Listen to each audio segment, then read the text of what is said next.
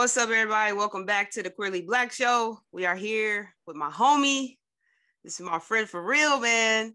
I'm so happy you here. Hey, thanks for having me. Absolutely. AD, we ain't gonna waste no time. I ain't gonna waste your time. I know you tired. You teaching these kids. You ready to get to bed. So we gonna do this and we gonna get going. So tell the people a little bit about yourself. Well, again, Ashley, big dog, been my big dog since I met you. You was a senior, I think I was a freshman, so definitely was looking up to you. But my name is Dia. I'm originally from Chicago, Illinois. I teach middle school English language arts. I also teach a college level African American studies class. I think I'm pretty cool people.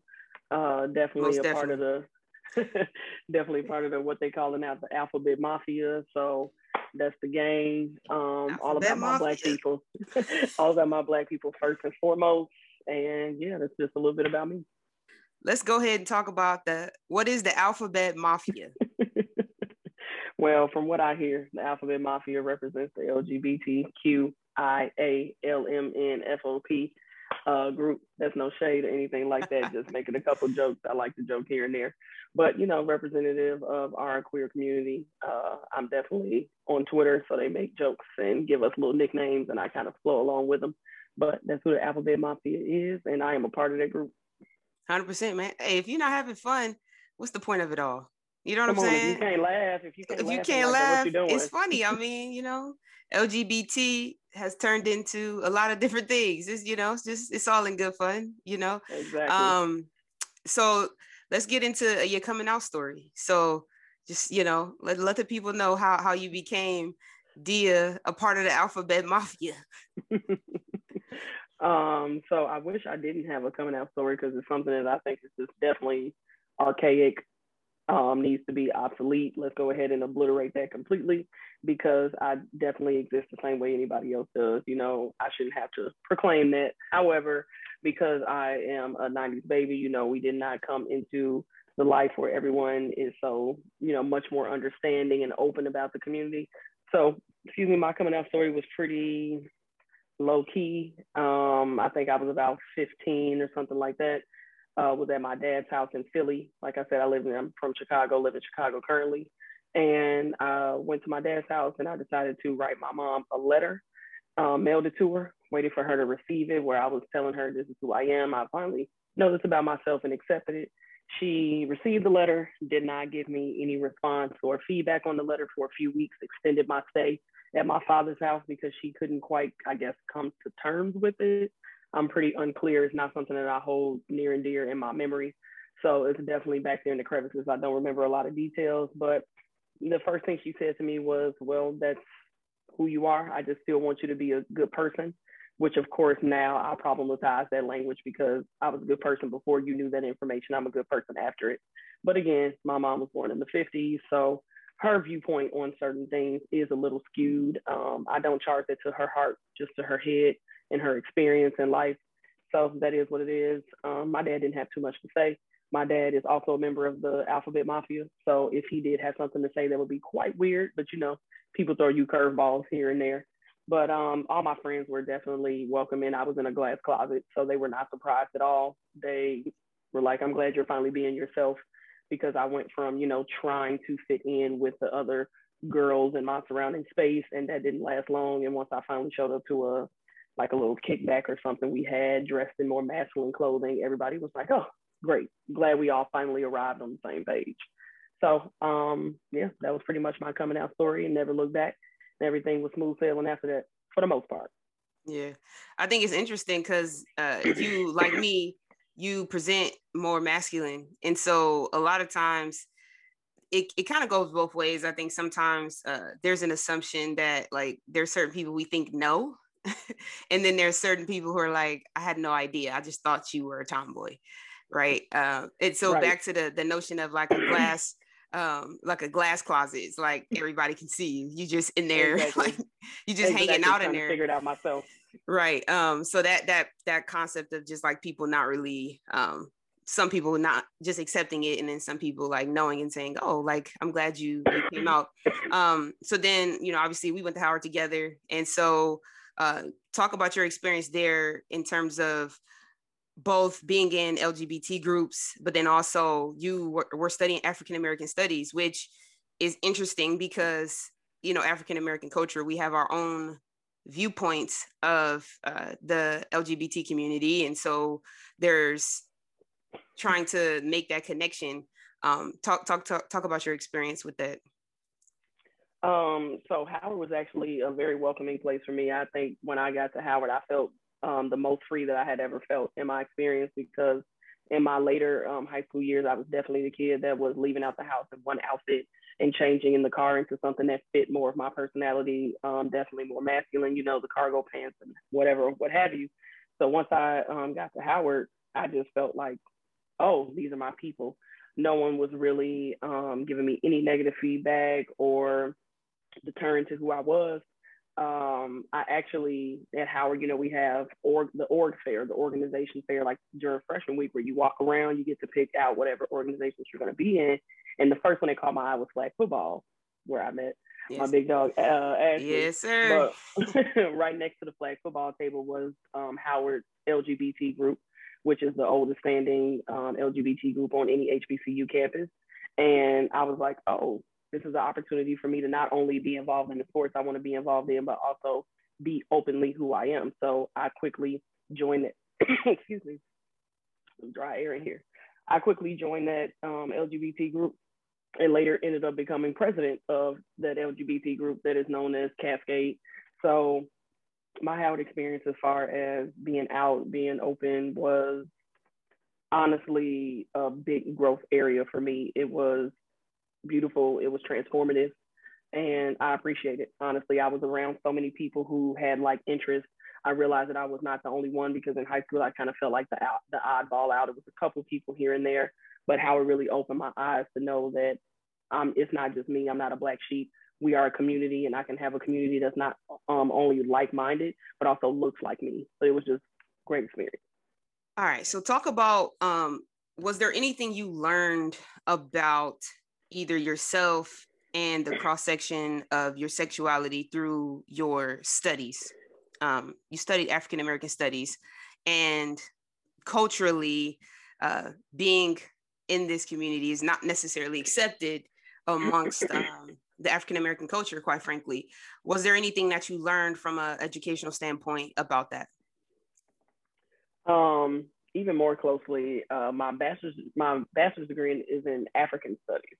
So that's giving you a completely different perspective as far as talking specifically about the continent. And of course, the continent is very vast, but there are many places on the continent where they are not accepting of LGBT people. So I was actually happy to see that my Howard professors were not using that narrative as, you know, the end all be all. They were definitely clear about how certain places you go will not be accepting. But even beyond that, I had certain classes like, what was the name of that class? AIDS and the African diaspora, you know, that talked about how many people are being affected by this disease, and how it's not only impacting just people who are part of the LGBT community, but other people, and being outspoken about those concepts. So I wouldn't say that there's anything that I necessarily learned about that intersectionality that I didn't already know. But what it did show me is that people are doing the work to make changes within specifically the communities and countries within Africa who are not accepting. And when I got to grad school, I was able to actually study abroad in South Africa, where they have a very large Black LGBT community. So it was marvelous to be able to see that, and not just stick to the narrative of, you know, everywhere across the continent, you will be condemned if you are LGBT, even though that is still a reality. Yeah. It's not everywhere. It's not a monolith. So I was happy to be able to learn that, because as an American, sometimes our view on the continent is skewed and is only seen in the media. Yeah, no, for sure.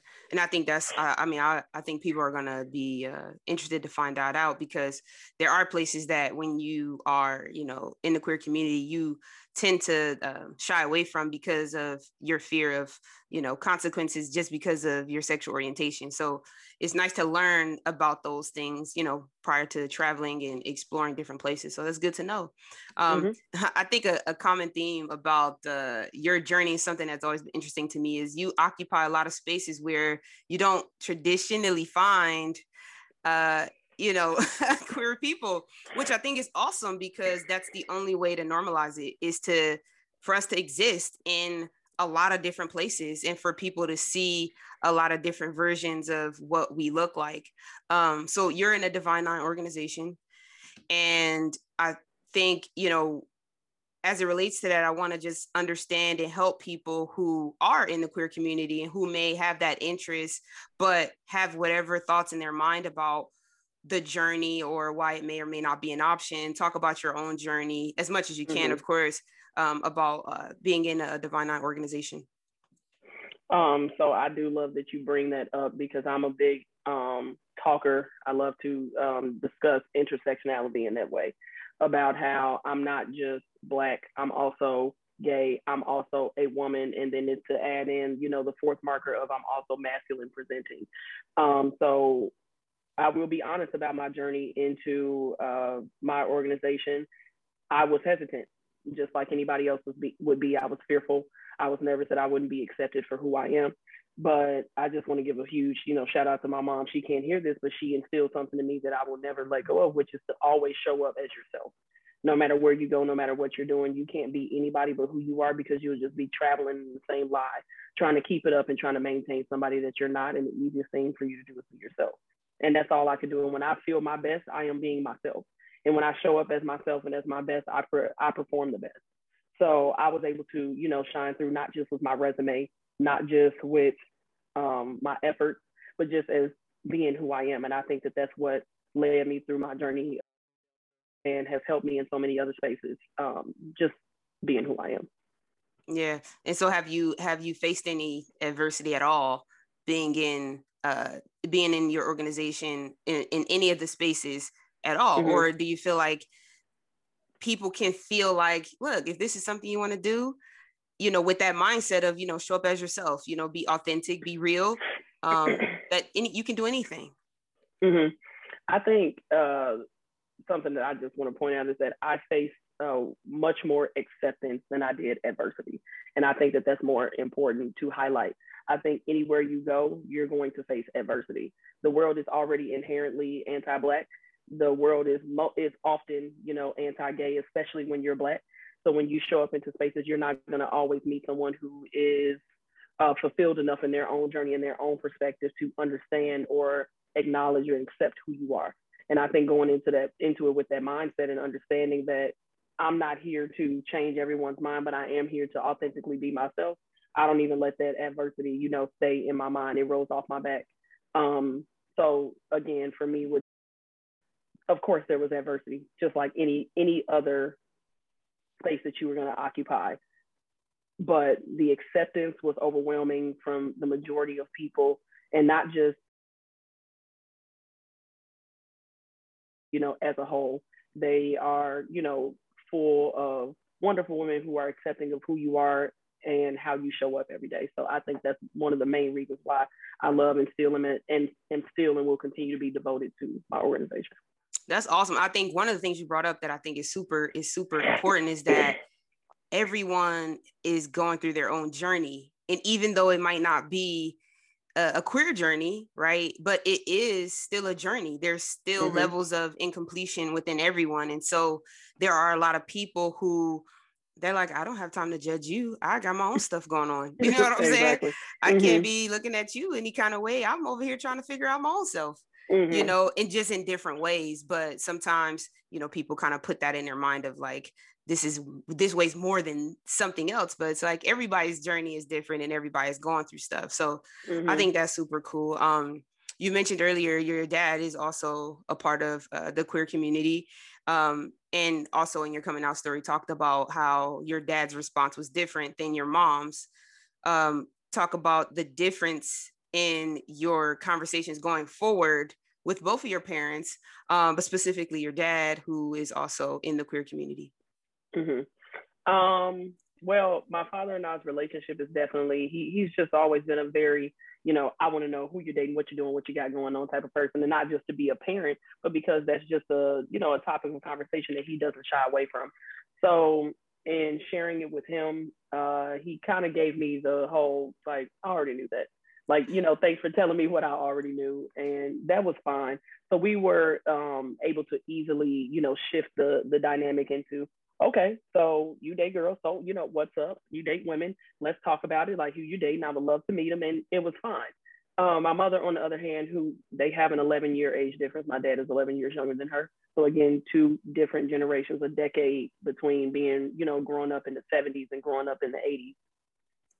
Different dynamics there. So her conversation with me is still a little stunted, but I think I can tell that our conversation would have been the same whether I was straight or gay. She just does, that's just not the dynamic of our relationship to, consistently talk about dating or things like that. So, I would honestly say I have a great relationship as far as my sexuality is concerned with both parents. They're open when they want to be, and as much as is comfortable for their own personality. Right.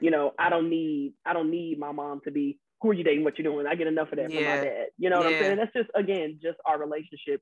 Still, if I were to introduce her to someone I was dating, she would be open, she would be welcoming. She just has that same motherly concern that any mother would have as far as their child's well-being. And that's really her main focus at the end of the day.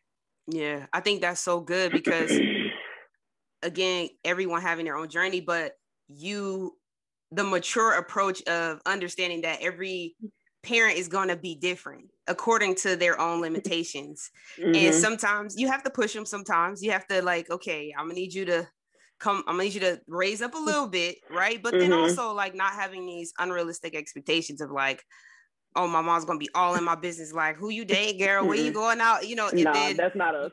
You know what I'm saying? I think it's really critical to find that level of comfort with them, depending on where they are, and I think what you bring up is really important, that, like, having the age gap between your parents, right? Your mom being older, your dad being younger, him having a little bit more acceptance. I think even aside from the fact that he's queer himself, right? Like, he's younger, so there's a little bit of a difference in terms of what his understanding of the world is, and mom having a little bit more of a traditional traditional mind. There were still growing pains, though. Don't get me wrong. No, absolutely. There were still growing pains. My mom basically gave me the whole, okay, if you want to look like a boy, that's fine, but make sure them pants are still around your waist and not hanging off your, she 100%. Still gave me that. Exactly. My dad still, I think the only thing he didn't struggle with me and my sexuality, he struggled a little bit with my presentation as far as masculinity. That's where,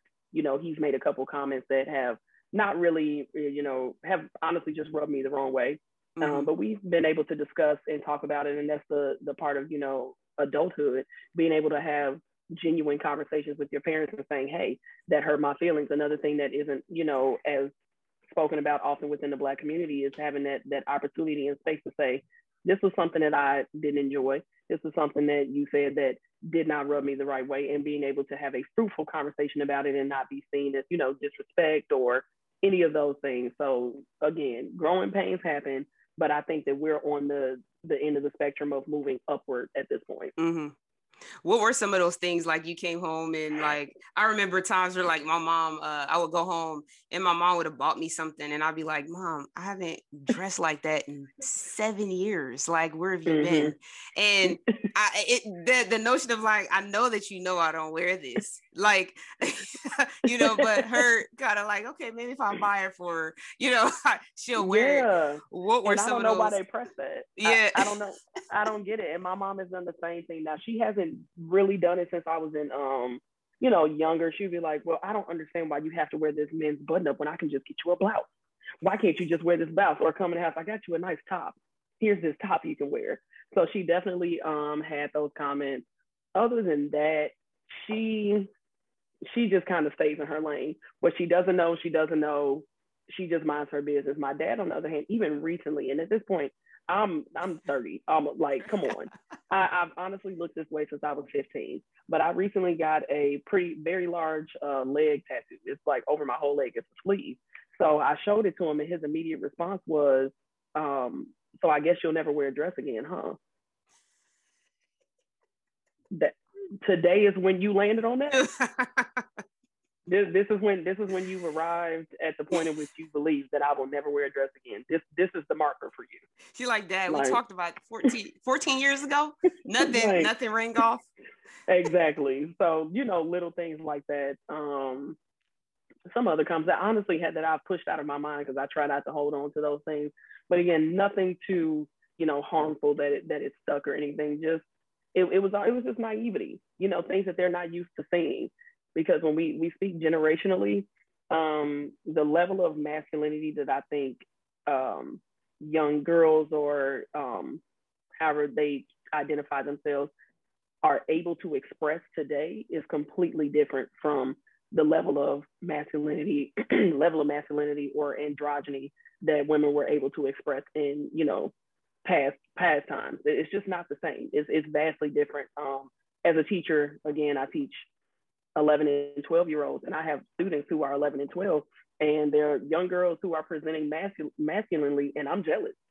I'm jealous that I was not able to, step into that the way I wanted to at that age, because then it was, I can, be rough and run around like a tomboy all the time until it was time for me to get dressed, take pictures, or, do this or that, and I would have to switch it up. They're able to fully express themselves in the way that they want to, in, ways that we just weren't able to, or just did not even have the language, thoughts, or images or representation to be able to do that. So I'm, happy to be on the side of being that representation at this time. So no, it's amazing to see. I think because so much of it now, as we get older, we understand that not having to be able not be able to express yourself and not have that understanding so young, and as you're growing up, it plays on your mental health. And I talked to another person who was talking about the journey of like their mental health journey and how it affected them other ways, like aside from your sexuality, like forget that, but like talk about me as a person, right? Like my life.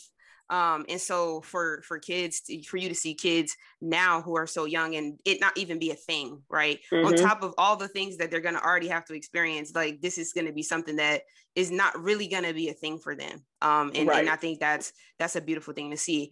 So talk about, you are a teacher, and 11 and 12th grade, that's very formative time for kids.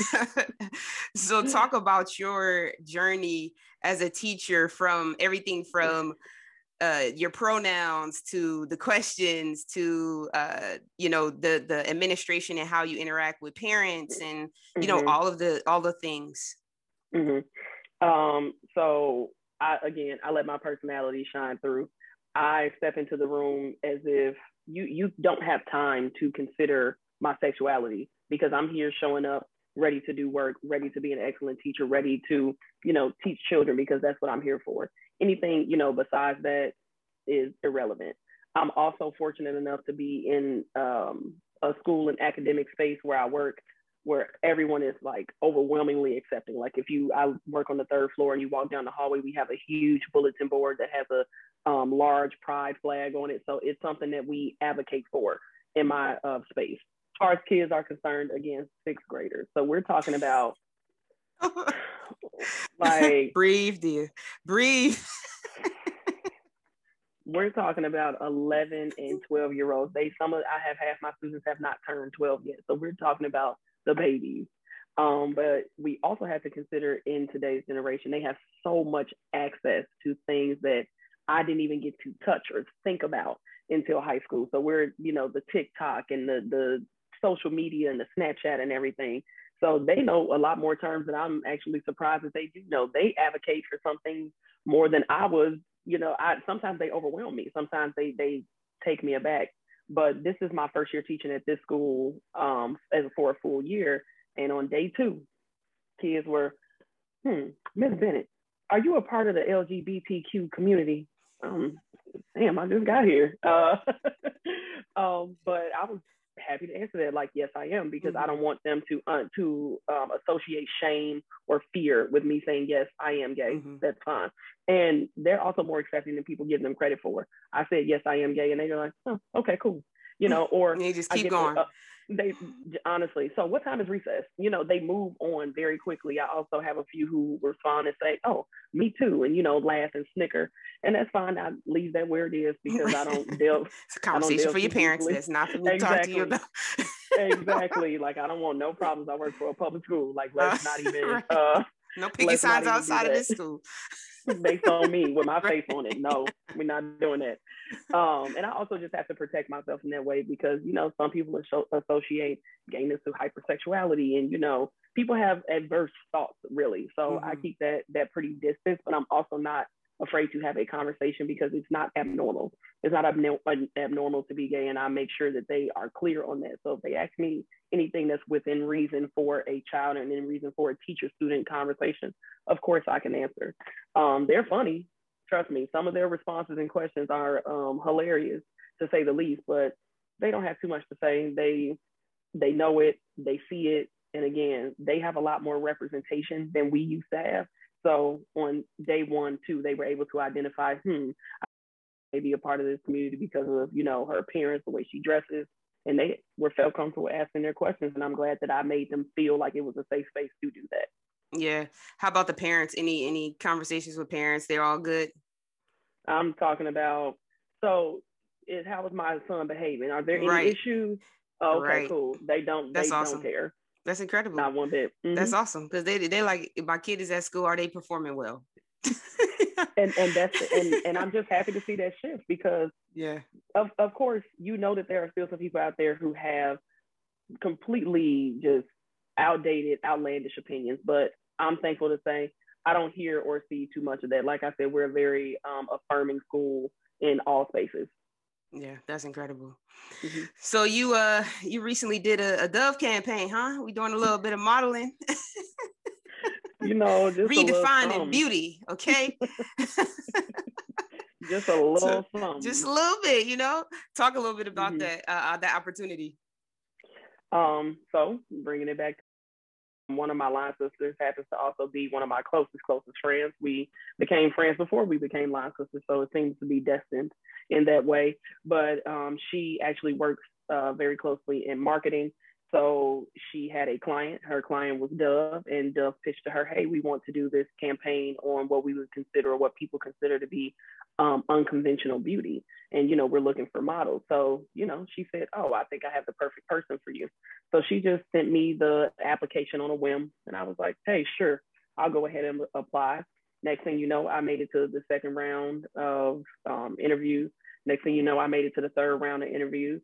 Next thing you know, I had a photographer coming to Chicago to shoot me in my family's house, which has been in our family for over 40 years. So she shot some beautiful photos there. Then next thing you know, she's calling me to say, hey, I need to come back in a week. They want us to take photos of you when you're playing flag football. Can we take photos of you as you're being a teacher?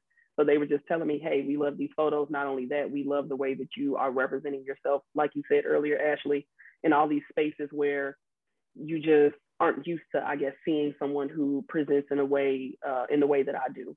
And then that turned into, hey, we also want to feature you in Cosmopolitan. So not only was I featured in Dove, I was also in Cosmopolitan magazine in April. And that was probably one of the most enlightening experiences that I've had in a long time. Sometimes don't realize how much you need to be reassured until you are. Because I may show up confident, majority of the time, but just like anybody else, I see dark days. I start to question myself and question how I'm accepted or valued in spaces because of how I present. So it was honestly a beautiful experience, and would have continued had we not been, quarantined and the pandemic happened. But either way, I'm thankful for it, for not just myself, but also anybody who opened that magazine and said, hey, what's going on here? Someone that looks like me or looks like someone I've never seen before modeling. It felt really good to be upheld in that way and in that space. Yeah, and it was a beautiful campaign. I mean, everybody, all of you guys did an amazing job. It was definitely a beautiful campaign. So switching topics just a little bit. Let's talk about dating. as a as a male presenting woman, and specifically because you're male presenting but you identify as a woman, right? And so how's that experience been for you? I know you're in a relationship now, but in your journey, how's dating been for you, and what are some things that you can enlighten other people on in terms of how to navigate that journey? It is a journey that requires you to ask yourself the tough questions. I think that's the first part. And it's also a journey that requires you to focus more on how you want to show up and less of the box that people create for you and how they want you to show up. Specifically in the Black lesbian community, there are a lot of boxes. There are a lot of, you should act this way if you are a stud. You should act this way or look this way if you are a femme, a STEM, all of these different, names. So for me, I look back on some of the performative ways that I was exuding who I was, and I sometimes cringe, but then I, dial it back and say, hey, you were learning, you were young. But there were several points in my young like, or late teens, so 18, 19, where I felt like I was performing masculinity as opposed to just being my best self. And it wasn't all the time because, again, I've said before, I have always been masculine. My dad makes jokes about how when I was a little girl, like single digit age, I would constantly say, don't buy me anything pink or purple. Wow. That was just something that I didn't, he constantly make jokes about it, but it was who I was. I've been playing basketball since I could stand up. I've been involved in sports since I could stand up.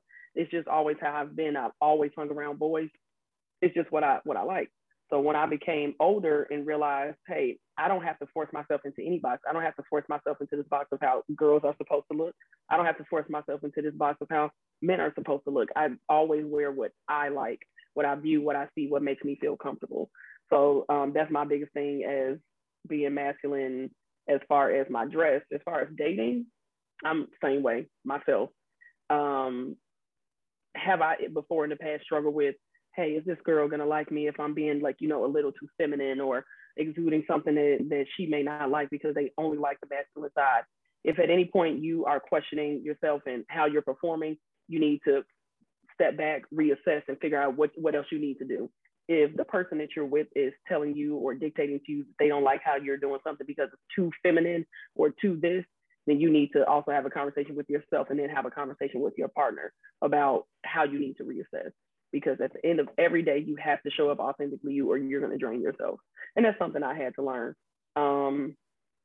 Do I do I only date feminine presenting women? Yes, but that's not because that's what I'm supposed to do. It's because that's who I'm attracted to.